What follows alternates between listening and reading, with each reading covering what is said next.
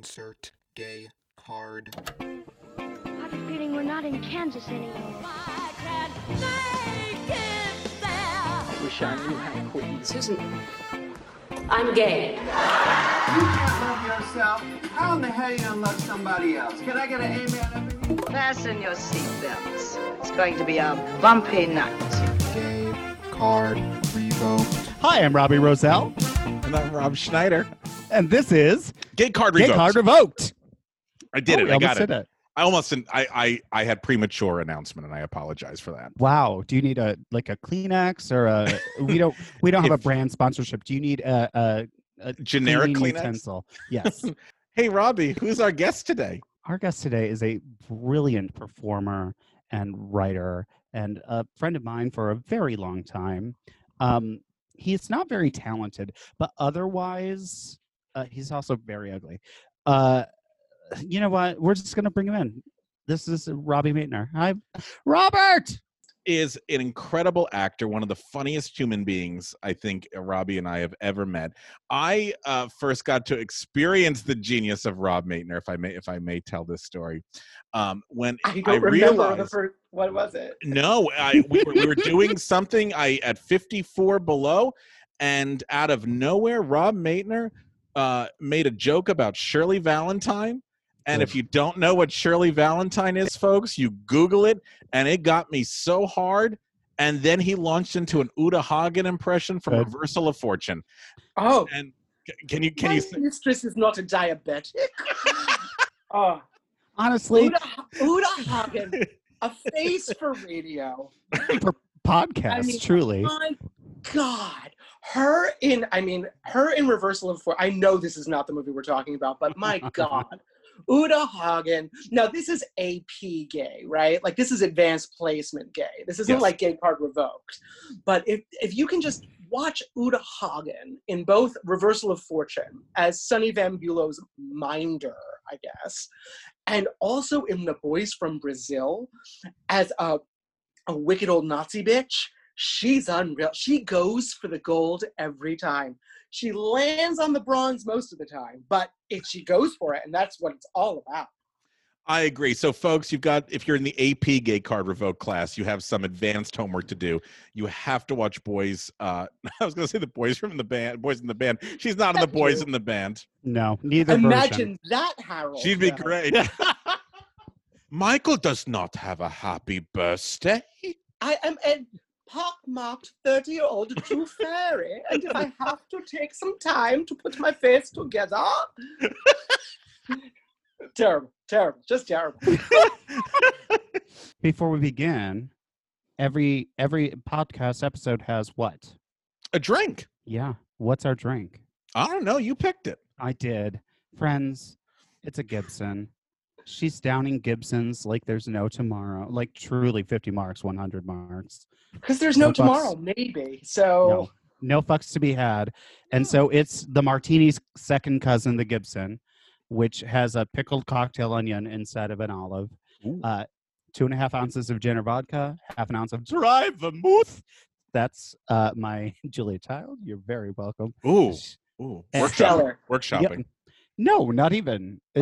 It's fully fleshed. Oh. Girl, she's going on the road in the Second National Company with I'm actually going to do it at Manhattan Theater Club like Bella Bella. Oh. Choices. Okay. So this is the Gibson? Yes, the Gibson. 2.5 ounces of gin or vodka, half ounce of dry vermouth. You garnish that with a cocktail onion. Off you go. That sounds delightful, delicious, and lovely. Okay, so now that we have our drinks all set up, Mr. Maitner, would you be so kind, very briefly, to give us a little synopsis of All About Eve? What's the story? Well, it was a rainy night. Where was Karen going that evening? I don't remember. Do any of us remember? Well, she was going backstage to collect her husband and her best friend, Margot Channing, to go perhaps to the, what was the club?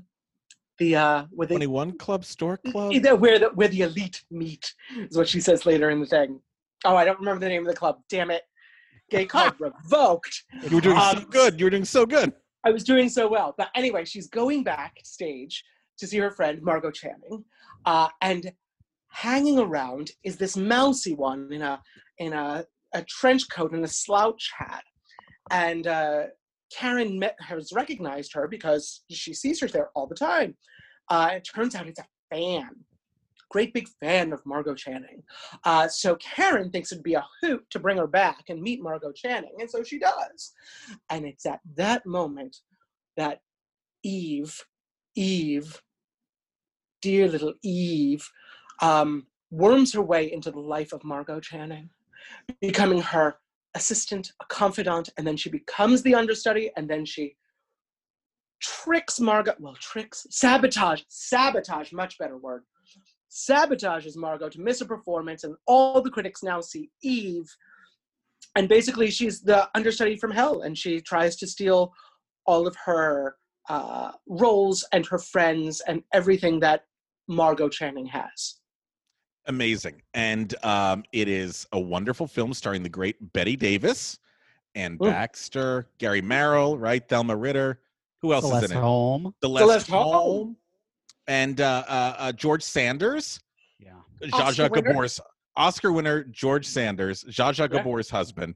And who killed himself in the early 70s. And, he really did. So sad. And just left a note behind saying, "I'm tired of this world. It's your problem now," which is so eloquent. And it's actually on a sampler in my home above my sofa. So, Mr. Maitner, when did you first encounter All About Eve? Okay, so this might be grounds for my gay card being revoked, because I did not come to All About Eve until I was in my late 20s, possibly even 30. And my dear, now how Robbie Roselle and I know each other is through my dear departed husband, aka also known not also known as, but also a cabaret star, David Gerland. Oh, and the best. He was the best, and so he introduced me to it. We got together, and he introduced me to All About Eve. I was very into like new queer cinema, and I like downed all the old films. The only old film I liked was Anti-Mame, because my mother sat me down at 6 years old and made me watch it and turned me into a homosexual in that moment. He was a strange little man, and he's much missed. Yes. But one of his legacies was leaving me with All About Eve, and it is a screenplay that feels as fresh today as it did then. Deeply cynical, in the most wonderful way. It provides, particularly for the women, not so much the men, except for George Sanders, astounding dialogue and astounding characters to play, and fully realized women who are dealing with age and beauty and ambition and all of these things that women have had to deal with consistently since then, and we still sort of have the same conversations about them. And I think that's why the movie still resonates to this day. How rare is that, though, to walk away from a film going, the women are all fully developed, but the men are underwritten? That's a needle in a haystack. Yeah. Mankiewicz, what he did with this screenplay was just shocking. The way that he, first of all, the fact that Betty Davis was only 43 when she made that. Like 43, I'm 46 now. 43 back then was a very different thing than 43 is now, right? And so she just had all of this life, even at 43, to bring to it. And he allowed her that beautiful monologue where she talks about what a woman really wants at the end of the day while she's stuck in a car in the cold, that allowed Davis to just dip into some stuff that she's not always allowed to do in films. Yeah. And so it just added another color, just not only to the film, but to Betty Davis's career, like her oeuvre, if you will, because she is extraordinary. And much like Margot at that time, she felt that she was washed up, that at 40, after 40, she had nothing else to offer. It's a little off topic, but if you've never seen a documentary called Searching for Deborah Winger, have you seen that, Rob? Yeah, well, it's not really off topic though, is it? Because it's sort of the same thing. It's still people exploring the same things that women, particularly women in Hollywood and women in the theater, have to deal with. And those are just sort of what women have to deal with generally put under a microscope or put under a magnifying glass, right? Interviewing a bunch of different actresses of different generations, talking about Deborah Winger specifically, because at a certain point in her career, and Deborah Winger was like flying high for a while, from Officer and a Gentleman and Terms of Endearment, and then she kind of disappeared at some point. And the film was sort of exploring the concept of a woman aging, but also a difficult woman aging. Deborah Winger was known to be quote unquote difficult, whatever that means in this world. How we're always told that women are difficult on set or in a backstage or what have you, when everyone knows it's the straight boys in theater that are so difficult. Oh God. No one needs more coddling. My God, they're eggs. They're eggs. They're so coddled. So it is sort of it can be seen as a companion piece to All About Eve in exploring the idea of aging out and who do you become after your sex appeal and your vivacity and your youth go away. And Robbie Rozelle, when did you first encounter All About Eve? I first saw it right out of high school.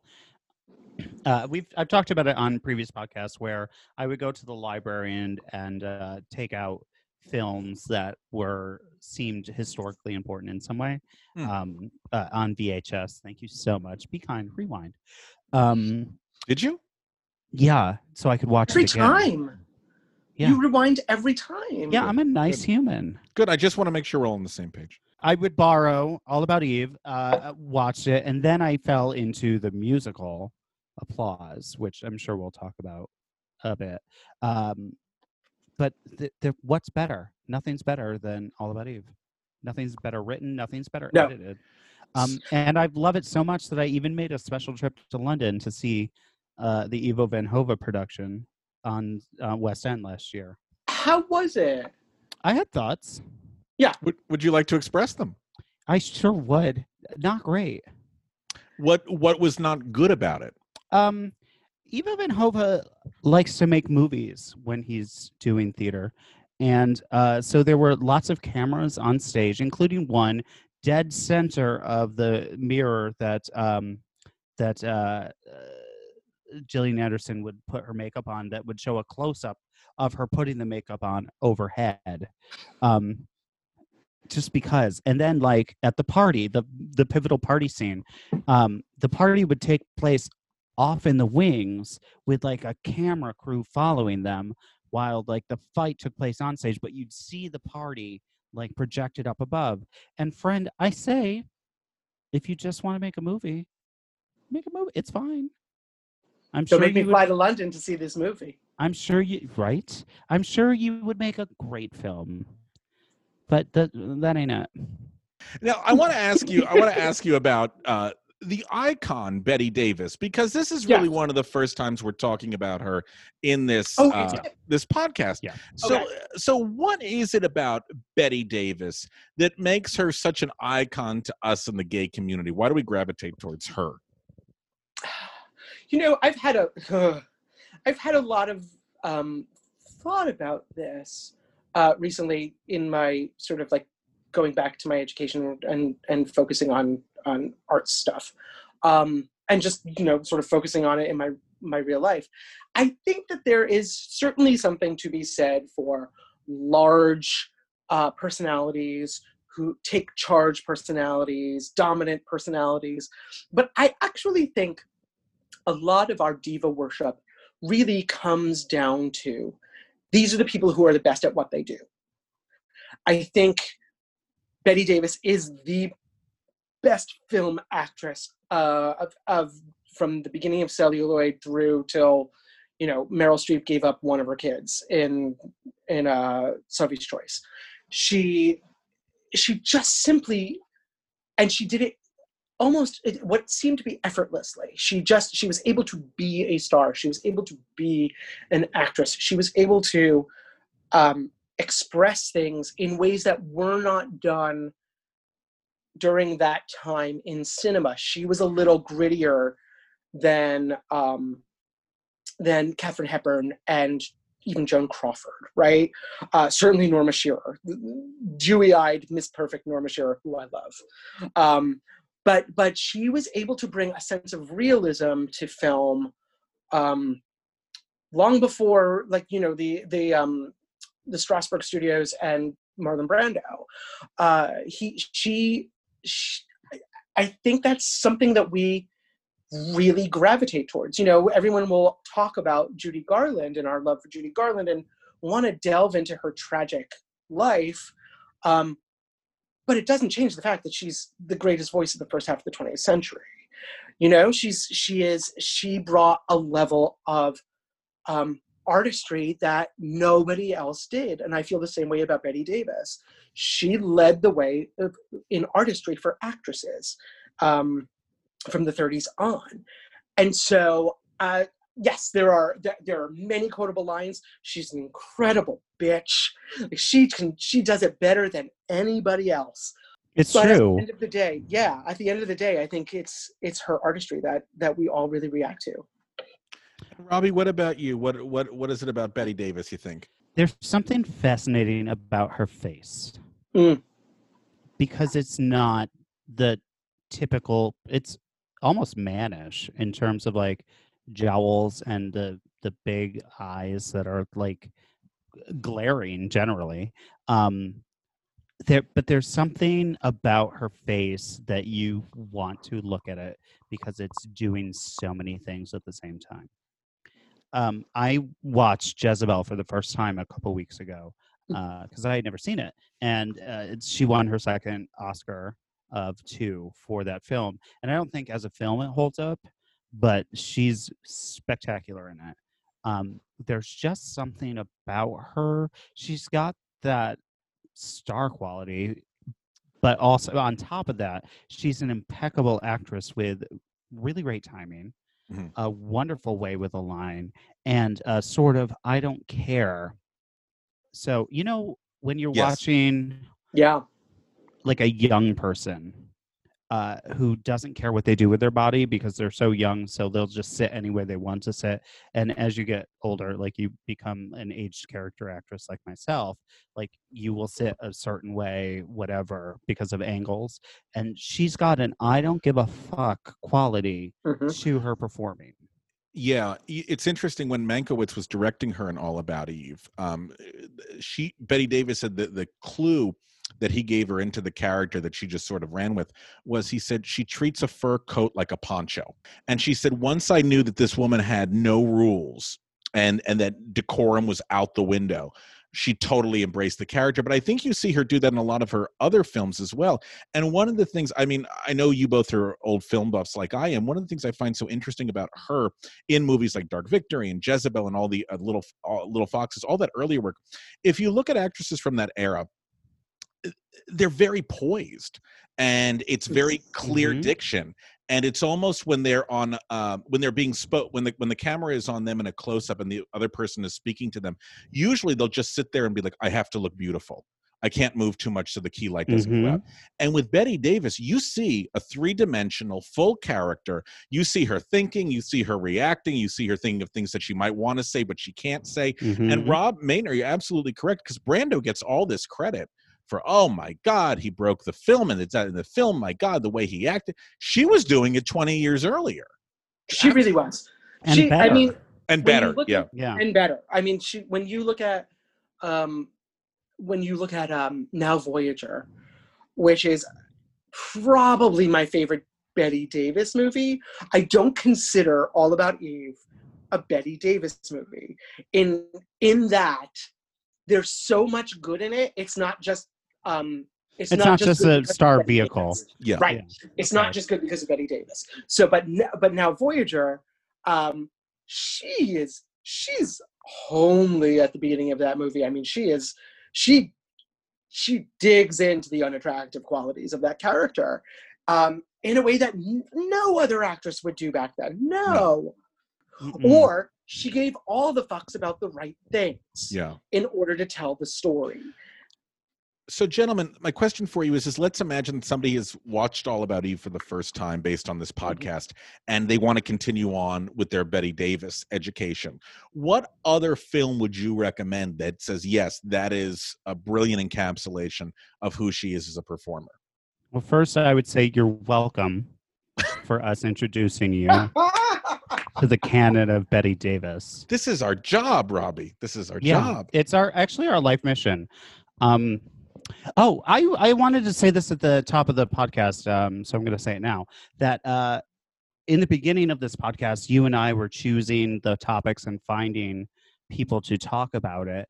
And we've sort of changed that because we don't want to be the gatekeepers of queer culture ourselves and saying what's important. So we have been inviting people onto the pod and saying, what do you want to talk about that you think is queer canon? And that this is really the first in that line. Oh, is it? Oh, yay. Oh, that Yes. feels fantastic. Yeah. So not the gatekeeper, but the gaykeeper. the Oh, yeah. gatekeeper. I would say The Little Foxes Mm. and Whatever Happened to Baby Jane. Great. And Mr. Maitner? Yeah, I would say The Little Foxes as well. It is so crisp, that performance, and just pure evil. And now Voyager. It is just to see her go from ugly and frumpy and on the verge of a nervous breakdown to fabulous in the same picture is fantastic. Mm-hmm.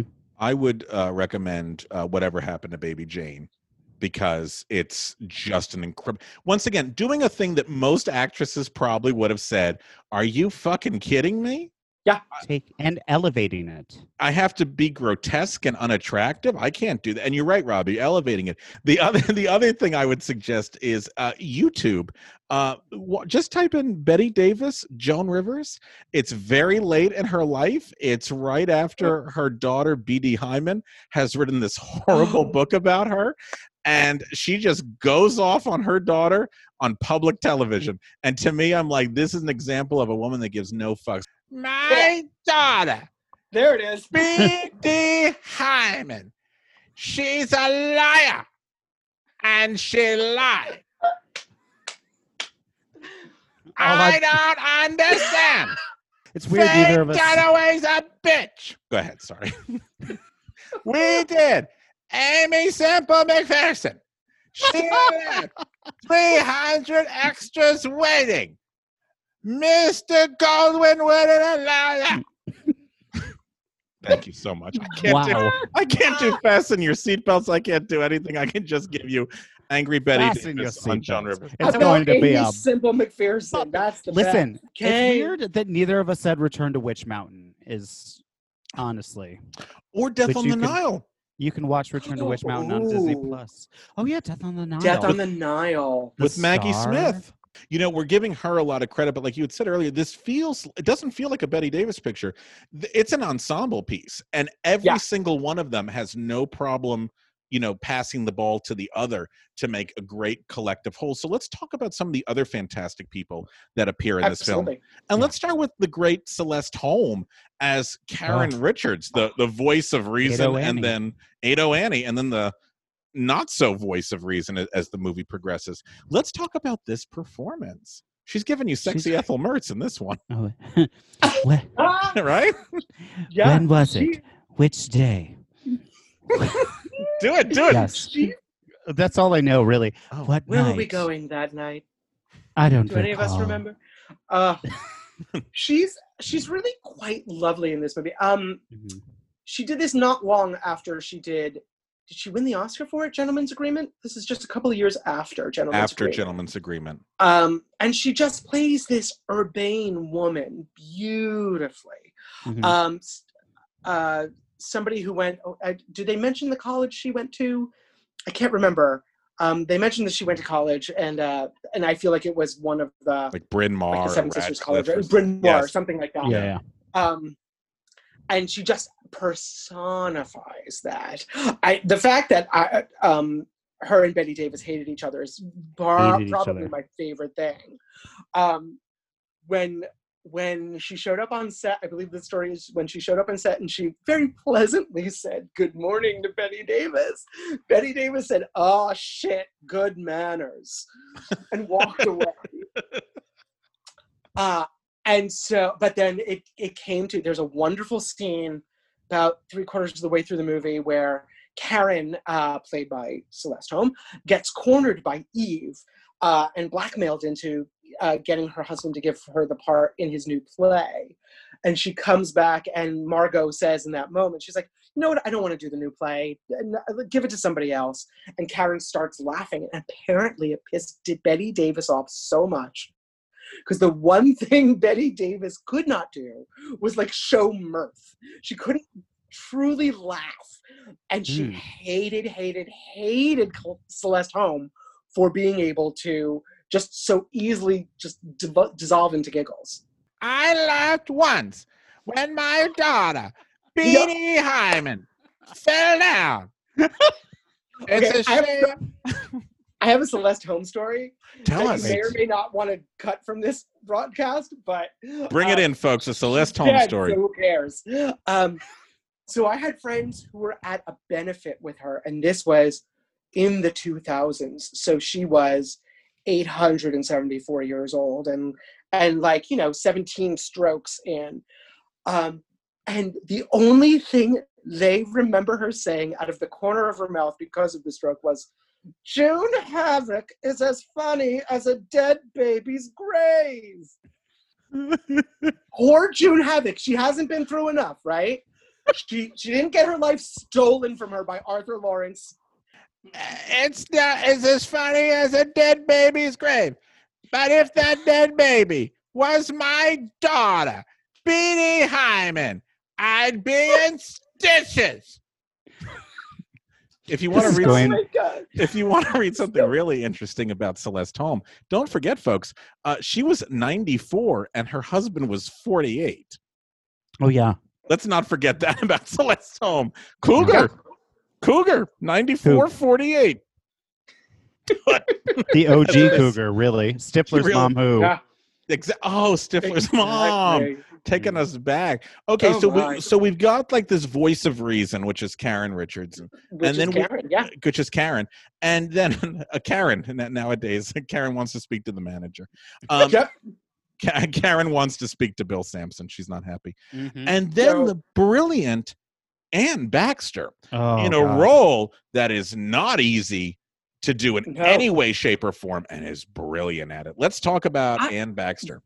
I have feelings about Ann Baxter. Mm-hmm. They're not all positive. Share.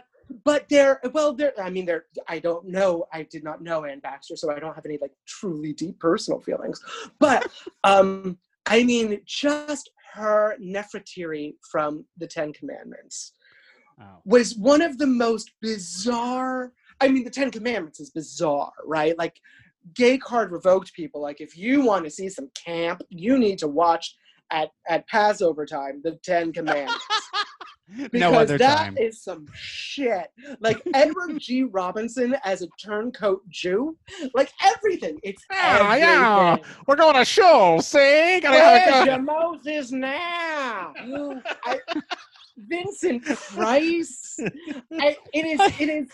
It is a shocking. Yvonne DiCarlo, who later became Lily Munster. It's the worst movie. It is astoundingly bad. And Ann Baxter is ridiculous in it. Like, drag queens should study it for a little bit. They probably do. Oh, Moses, you stubborn, splendid, adorable fool. Like, she's just absurd. And I think she brings that absurdity into a lot of her performance. She's a mannered actress.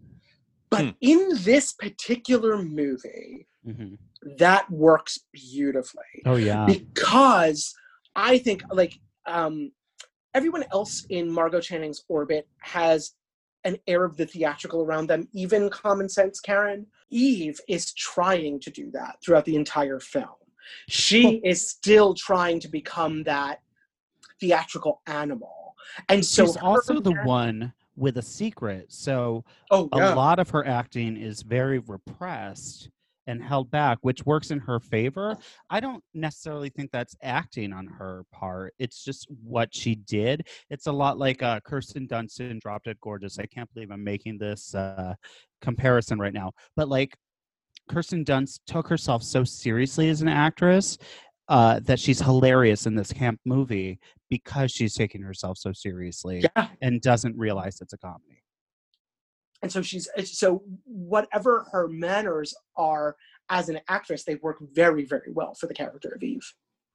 One of the great things about the screenplay, I think, is it shows 4 women in 4 different stages of their life, right?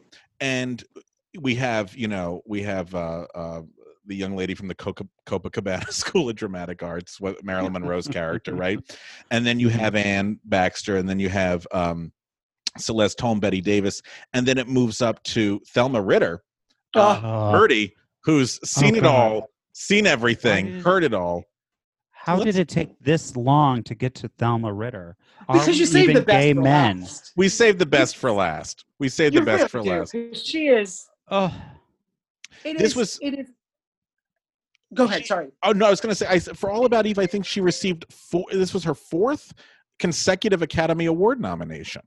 Yeah, and I think she ended up getting 5 or something like that. Like I don't think she ever attended because she hated flying, so she had to drive everywhere. And she never moved out of Queens. She lived in Queens her entire life. She's my kind of person. Yeah, she is. She's just Thelma from Queens. And honestly, aren't we all? It's all I could dream of being. Tony winner, by the way, Thelma Ritter, tying with Gwen Verdon for Best Actress in a musical. They're both in the same show, Anna Christie. She's extraordinary in this. She what does she say? She's slave labor. She doesn't have a union. She's slave labor. She is Margot's. I don't got a union. I'm slave labor. Yeah, but what is she? Who is she? She's Margot's Girl Friday? And the first one to go, something's not right with Eve. Yeah. Oh, from the get-go. What a story. Yeah. Everything but the bloodhounds yapping at her rear. Yeah. Is it rear behind? What did she say? I don't remember. At her rear, I believe. And it turns out that she's right all along. We lose her halfway through the movie, alas. Yeah. I would have loved to have seen her there for some sort of comeuppance for Eve. Don't you wish she was at that Sarah Siddons Awards? Oh, heaven. And Thelma Ritter also shows up in Rear Window. If you're a Hitchcock fan, she's great in Rear Window as Jimmy Stewart's like masseuse / maid. Yes. Which is... What a gift, honestly. No happy ending for you. No, God. Barty. Stop it. What's her name? Barty? Barty. Barty. I need you to make Banana cry. Barty. Oh, that's disgusting.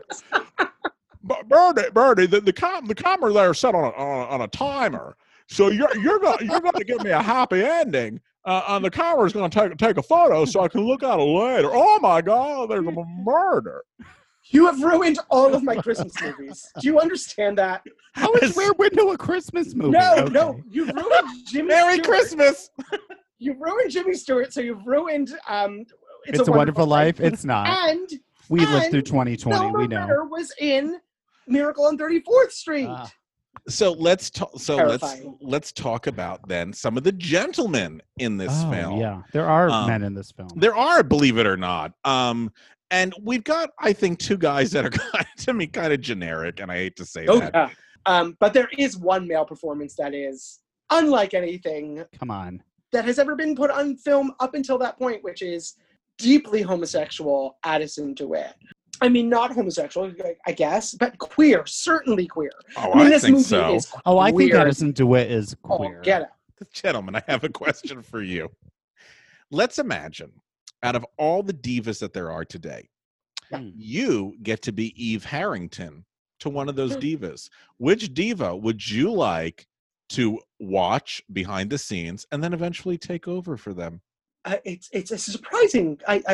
I've come to it. It surprised me that I've come to it, but it feels very right. Viola Davis. Oh. Mhm. She digs in. She doesn't care if she looks ugly. She is that ilk. Mr. Rizal. Uh, Toni Collette.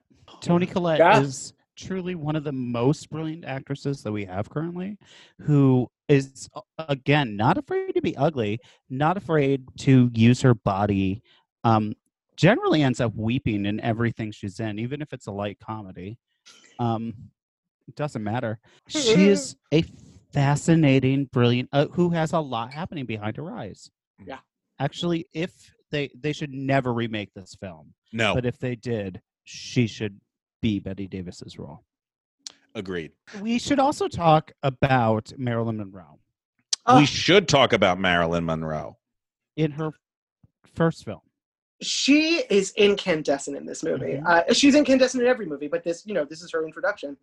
And it's perfect in this movie because she is absolutely, she's like without guile. She is, she probably has more guile than anybody in some ways. But she looks different from everybody else. She acts different from everybody else. It's like the light shines on her in this movie.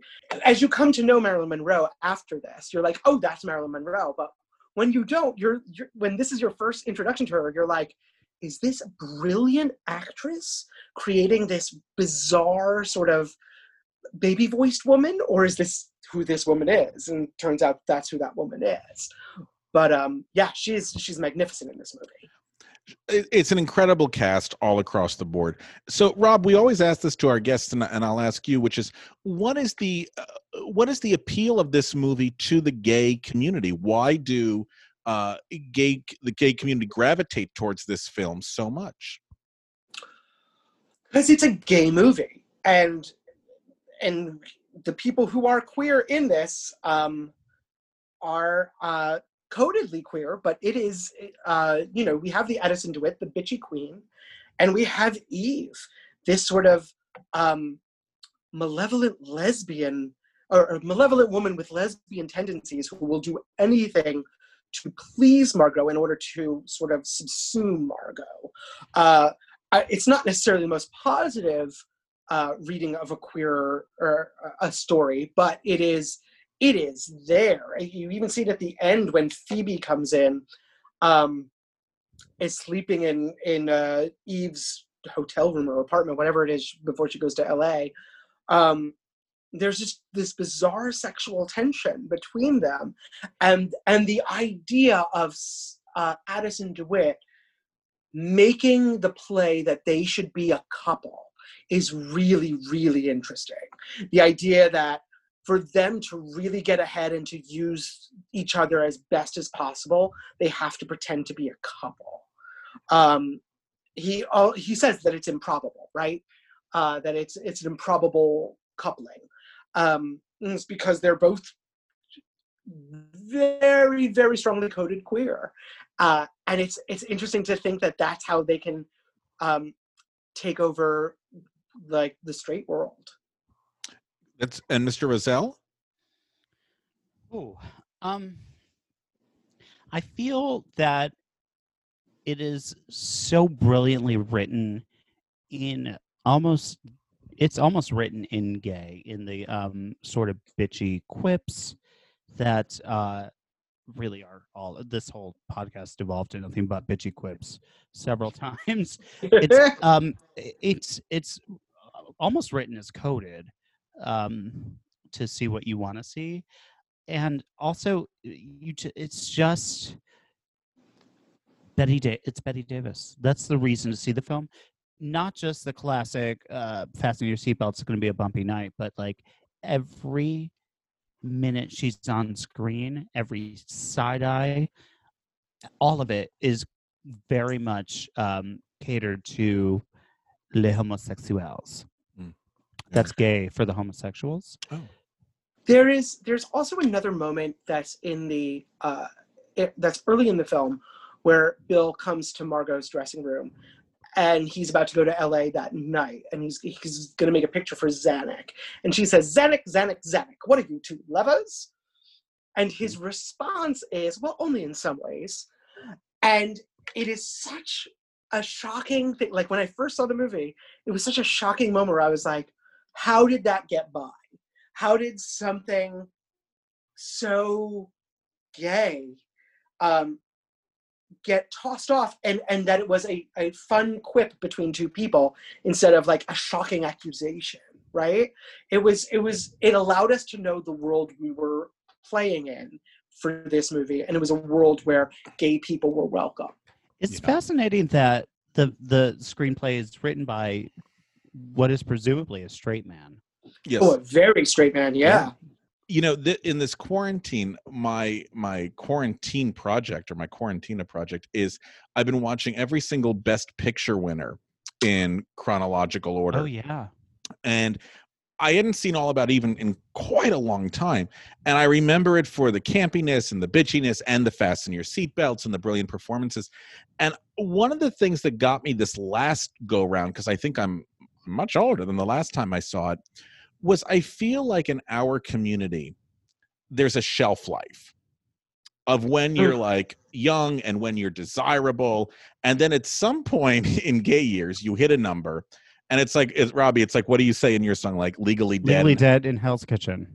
Because after, Yeah. because after a certain age, just people stop looking at you. And so when Margot was doing the monologue in the car about aging out and not being desirable, I was like, oh boy, this hits our community, I think, Yeah, on a very resonant level, because while women, I feel, in film and television have like progressed beyond that age limit in a lot of ways. I mean, we're seeing things like Frankie and Johnny? No, what's the Lily Tomlin? Grace and Frankie. Sorry, Grace and Frankie.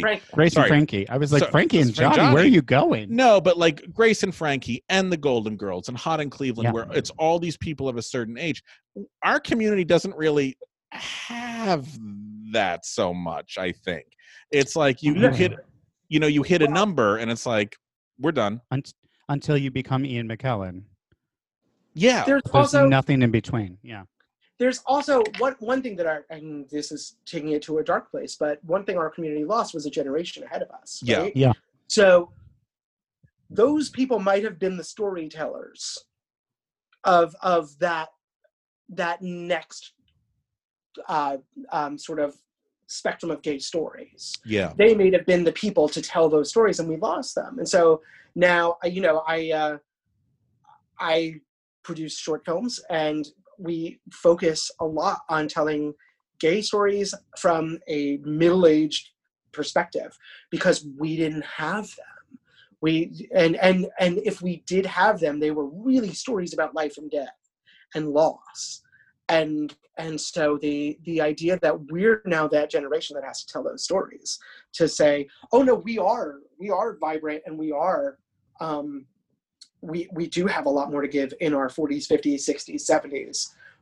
We're there now. It's up to us. I think that's great. Keep fighting that good fight.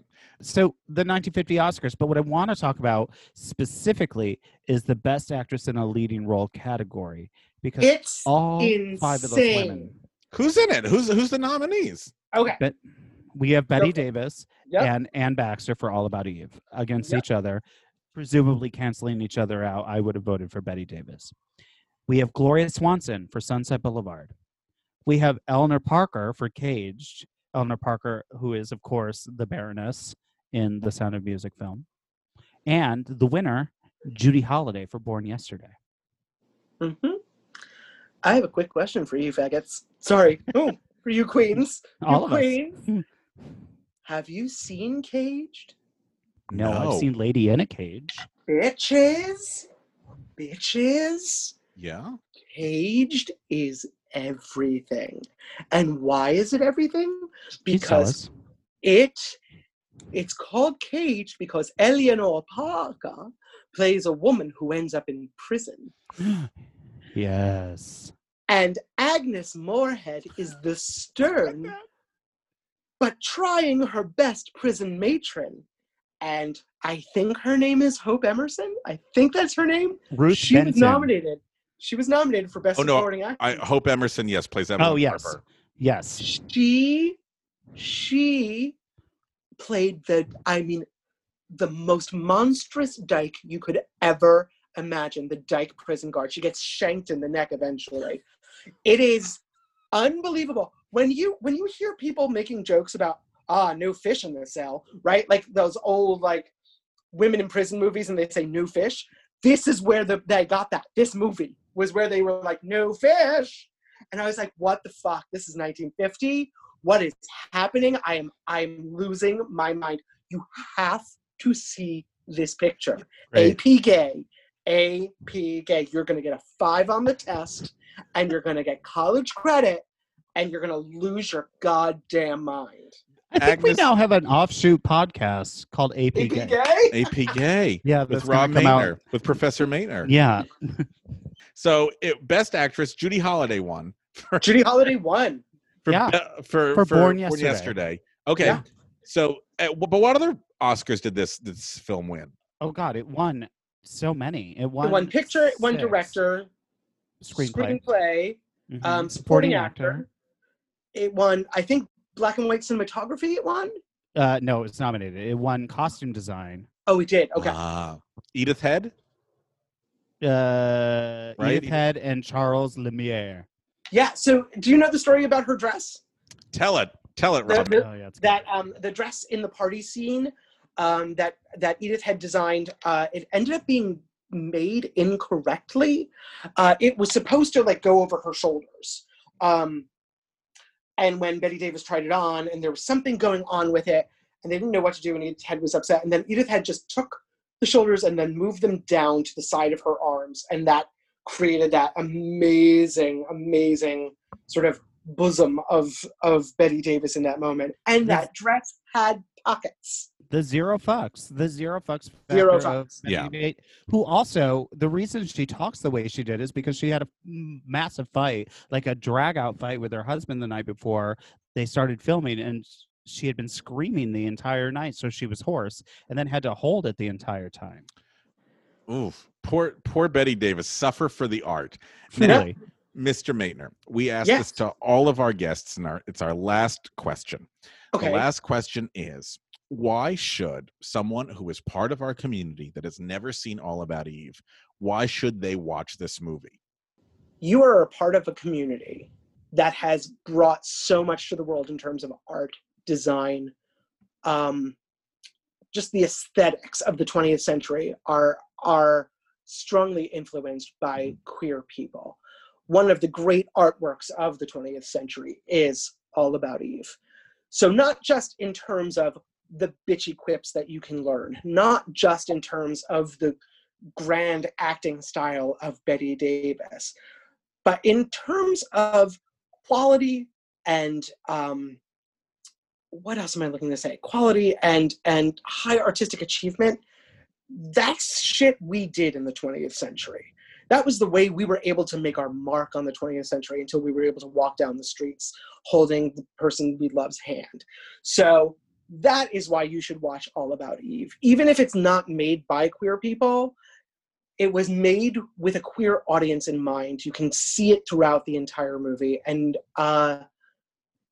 you will not regret a second of watching that movie. Mm-mm. Films today wouldn't be as good as they are if not for films like All About Eve. It is an essential cornerstone of cinema. And Cornerstone. now, Mr. Maitner, Yes. are going to play a game Oh my with God. you. Yep. This game Play with me. is going to be quotes from the film, Okay. and you will have to fill in the blank. We're going to leave out a word. And Okay. you'll have to tell us what that word is. Robbie, would you like to go first in quizzing Mr. Maitner? There's only 5 questions. Okay. Nothing would make me happier, truly, listen- on this day. And listeners, play along with us. Take it away, Mr. Rizal. Please do. Lloyd, honey, be a playwright with guts. Write me one about a nice, normal woman who just blanks her husband. Shoots her husband? Shoots. They're so good. Okay, very good. All right, 1 for 1. Question number 2. Are you ready? This is Birdie talking to Margot. Okay. Birdie says, there's a message from the bartender. Did Miss Channing know she ordered domestic gin by mistake? And Margot says, the only thing I ordered by mistake is the blank. They're domestic too, and they don't care what they drink as long as it burns. Guests. Very good. 2 Yes. for 2. All right, take it away, Robbie. Number 3. Why do they always look like unhappy? Blank. Bunny rabbits. Very Rabbits. good. Very good. Is it? Uh, Does she just say rabbits, or does she Just say bunny rabbits. rabbits? It's just rabbits. Okay. Just rabbits. But Um, you know, She partial should have credit. added bunny. It would have been better. Screenplay's perfect. This is an Addison DeWitt quote. Okay. Miss Caswell is an actress, a graduate of the Blank School of the Dramatic Arts. Copacabana. One of my favorite lines in this whole movie. Oh yeah. All right, you're doing 4 for 4, Mr. Maitner. All right, Robbie, give him the last one. This is Karen. Lloyd says Margot compensates for underplaying on stage by overplaying blank. I want to say off stage, but No. is it in the bedroom? Reality. What a great line. It's reality. Yeah. In the Bedroom was a film that starred Sissy Spacek and Marissa Tomei. I can't with that movie. That's another one I can do impressions of, but I need plates because she breaks the plate because Tom Wilkinson's yelling at her in the kitchen. And he goes, I know what you're thinking. You're thinking I let him get away. And she goes, everything. And then the plates break. 2002 was I love a Good year prop for me. comic. I love a prop comic. Sissy Gallagher, Spacek. you're wanted on stage. Carrot Top was up for it. And they gave it to Sissy Spacek. Did any of you guys see the reading that they did? That I think it was an Actors Fund reading of All About Eve, the screenplay of All About Eve. No, I wish. Annette Bening as Yeah. Margot Channing. Oh, yeah. I want to say Peter Gallagher Yeah. as Bill Sampson. Mm-hmm. Tim Curry was Addison DeWitt. No, it was Brian Bedsford. Wait, there was one in New York. There was one in L.A. Oh, my the one in New God. York. You with LA all the time. We get That's- it. Thousand Oaks. We understand. Cynthia Nixon was Karen, and Oh, Angela wow. Lansbury was Birdie. Oh, I bet Yeah. that was fabulous. It was great. Oh, She we played didn't her coffee, mention it's we fantastic. didn't mention that Ann Baxter went into the Broadway musical, replacing Lauren Bacall as She did. Margot Channing on Broadway. And before we do, if it's okay, I'd like to tell you the L.A. group that was in Yes. All About Eve, because L.A. I'd rather see this. Are you ready? Here was the cast. Stockard Channing was Margot Channing, Oh, Okay.